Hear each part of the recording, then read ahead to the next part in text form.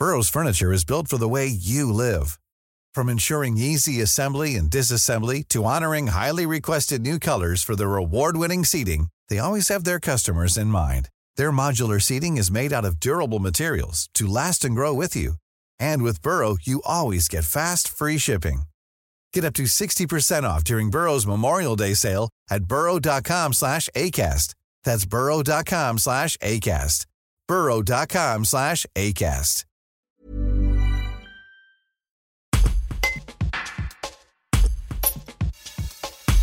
Jeanne Henry sera au Pâté Cap Sud à Avignon vendredi 10 mars avec les comédiennes Élodie Boucher et Dali Ben Salah pour présenter son nouveau film « Je verrai toujours vos visages ». Pour l'écrire, la réalisatrice s'est plongée dans l'univers de la justice restaurative. Un reportage de Marie-Félicia Alibert. C'est pas du tout un film documentaire dans le sens où justement c'est que des partitions qui sont écrites et qui sont interprétées par des acteurs. Donc en tout cas moi je le vois vraiment comme une démarche de film de fiction, quoi. Et alors, comment vous-même, parce que j'ai eu rapidement la directrice de la MAV de Vaucluse au téléphone et qui me disait que vous vous étiez vous-même formée à cette justice restaurative.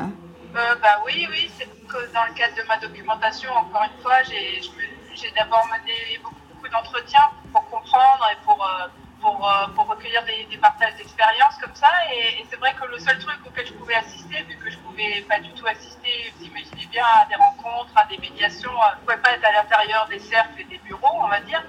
Par contre, je pouvais me former, assister aux formations, aux modules de formation, et je m'en suis pas privée. C'était très intéressant. Du coup, j'en ai suivi 3, et ça m'a beaucoup aidé à comprendre la posture des animateurs et des médiateurs dans cette justice qui est très très particulière.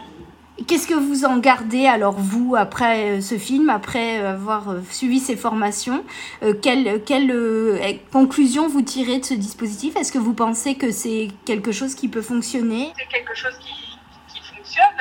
C'est des dispositifs, des mesures qui ont été éprouvées par le passé, notamment dans d'autres pays, dont on sait que cette colle et des dispositifs qui sont réparateurs. Après, ça n'a rien de magique.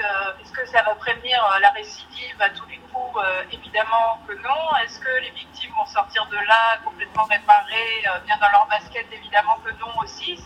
C'est des outils qui sont à disposition, qui marchent, qui sont bien pensés, qui sont prêts à fonctionner, qui sont mis en place d'ailleurs déjà, et qui, moi je pense que c'est notre intérêt collectivement de faire prendre un peu plus d'essor à tout ça, parce que de toute façon, tout ce qui contribue aujourd'hui à une reprise du dialogue.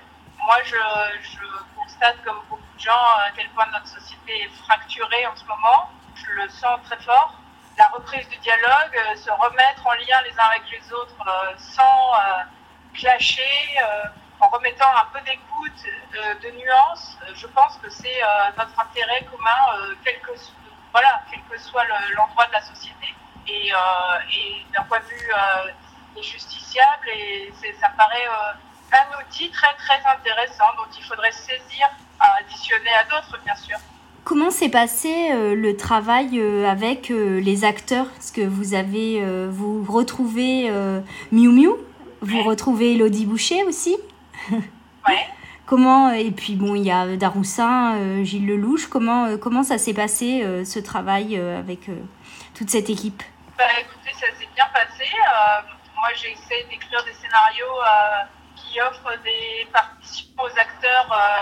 J'essaye qu'elles soient riches et denses et qu'ils aient beaucoup de choses à jouer. Donc j'ai la chance souvent d'être accueillie, que ce soit des projets qui sont bien accueillis par les acteurs. Il se trouve que, vous l'avez dit, il y en a avec qui j'avais déjà travaillé. Donc c'était une envie commune de poursuivre ces collaborations, d'aller explorer d'autres choses aussi en termes de travail. Et puis de rencontrer des nouveaux acteurs. Moi, je dois dire que la collaboration avec les acteurs, c'est vraiment ce qui me passionne le plus. D'accord. Tout le long d'un projet. Donc, et parce que aussi, ça conditionne beaucoup le plaisir que j'ai derrière en tant que réalisatrice, en tant que spectatrice, voir les acteurs au travail. Donc, j'essaye de leur donner beaucoup d'espace de jeu. Voilà. Et écoutez, ça s'est très très bien passé.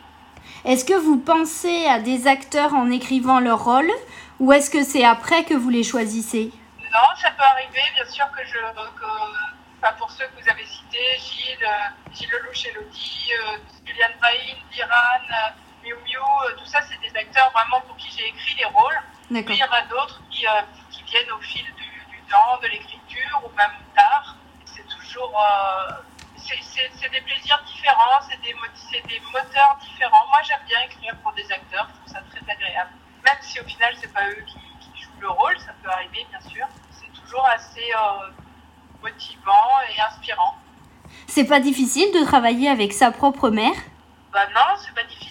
Ça dépend des relations qu'on a Oui. avec ses parents, j'imagine. Oui. Moi, j'ai des très bonnes relations avec ma mère et il se trouve vraiment, je l'admire beaucoup comme actrice. Donc, c'est quelqu'un avec qui je m'entends très bien professionnellement parce que je pense qu'on a un peu la même façon de travailler et de voir la collaboration entre une réalisatrice et son acteur comme vraiment quelque chose de très collaboratif et de très... moi, je pense vraiment que les acteurs sont co-auteurs de leur personnage. À partir du moment où ils arrivent, il y a une partition, puis il y a un interprète et ça fait un personnage. Donc c'est pas difficile, par contre, évidemment, ça rajoute un petit peu de charge affective et sentimentale et émotionnelle. Donc c'est pas rien, mais c'est pas difficile. C'était un territoire qui avait une importance pour vous dans votre vie, dans votre expérience, ou c'est la première fois? Non, je connaissais pas très bien, je dois vous avouer. Je suis allée au Festival d'Avignon de temps en temps pour voir des copains jouer. Mais sinon, c'est pas une région que je connais très bien, mais à chaque fois que j'y vais, je m'y sens vraiment bien et je trouve ça très, très beau. Et c'est vrai que maintenant, ça sera toujours incarné par les personnes que j'ai rencontrées dans le cadre de ce film, de la préparation de ce film. Donc maintenant, c'est vraiment au-delà de la région qui est très belle, c'est incarné par des gens que j'aime beaucoup et qui ont été très généreux avec moi. Et donc voilà, à vie, ce sera des visages aussi maintenant cette région, des visages, des prénoms et des gens qui ont été vraiment très généreux avec moi. Hi, this is Craig Robinson from Ways to Win, and support for this podcast comes from Invesco QQQ, the official ETF of the NCAA. Invesco QQQ is proud to sponsor this episode, and even prouder to provide access to innovation for the last 25 years. Basketball has had innovations over the years, too. We're seeing the game played in new ways every day. Learn more at Invesco.com/QQQ. Let's rethink possibility. Invesco Distributors, Inc.